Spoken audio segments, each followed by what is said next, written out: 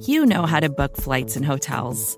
All you're missing is a tool to help you plan that unbelievable travel experience. That's why you need Viator. Book guided tours, excursions, and more in one place. There are over 300,000 travel experiences to choose from, so you can find something for everyone. And Viator offers free cancellation and 24/7 customer support for worry-free travel. Download the Viator app now and use code Viator10 for 10% off your first booking in the app. Find travel experiences for you. Do more with Viator.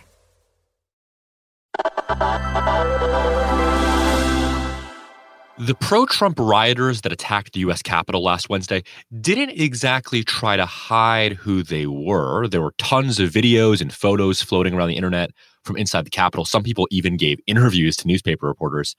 And lots of these people were pretty clearly identifiable, in part because they weren't wearing masks. Much of this footage was uploaded, in fact, by the rioters themselves. And in some twisted irony, now that content is being used as evidence to identify and prosecute those who broke the law. Recode Sarah Morrison is here to talk about. Hey, Sarah. Hi, Teddy.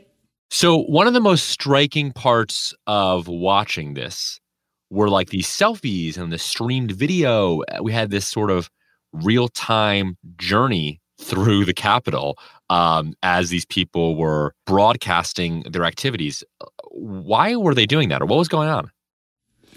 So there are actually, quite a few journalists and photographers there to document both the rally and then the certification of the election results in the Capitol. So we have some now famous photos taken by professional photographers. And like I said, some of these people agreed to be interviewed by like prominent media outlets on camera and I think giving their names.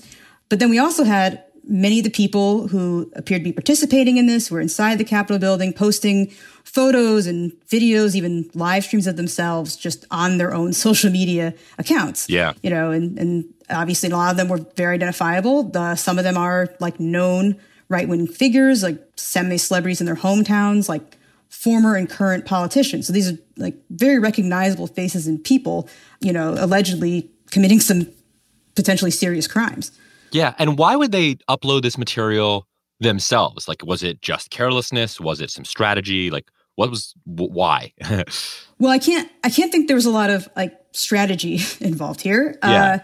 I'm not going to get into the minds of these people, but it kind of seems like a lot of the organizing and the sort of stop the steal, sentiment was very much online already. People were pretty proud to state their leanings, that they felt the election was stolen, that they wanted to do something about it, and they got a lot of information that fed that from social media and the internet.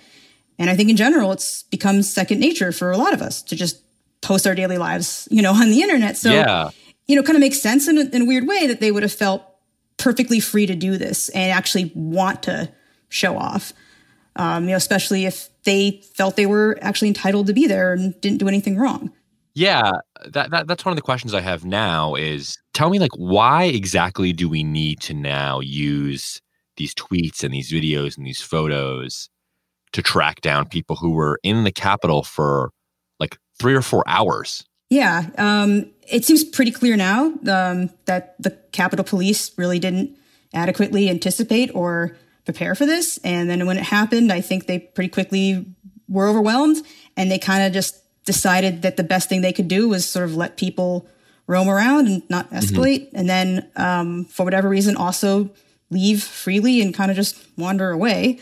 So now we have the FBI and I think the DC police are left to investigate after the fact. And, a great way to do that would be photos and videos of alleged crimes being committed. That'd be pretty useful. And there actually are posting photos. I believe the DC police from the riot and asking people to help identify the people in those photos. So, and we're starting to see some arrests now being made. Yeah, I mean, obviously, this is such a high-profile event, and obviously there's a lot of people who were outraged by that behavior. I gotta imagine the FBI and law enforcement is gonna have some help from people who, are neighbors of these folks in their hometowns and might be able to identify someone. Like, this seems like a pretty effective use of amateur sleuths. Yeah, I mean, they have put out those calls. I think they're offering rewards for information. They're asking for like digital media that might show some of these things. So they're clearly open to that. But we have seen like Twitter accounts and Instagram accounts set up specifically to identify alleged rioters from photos and videos. They have been identifying people involved.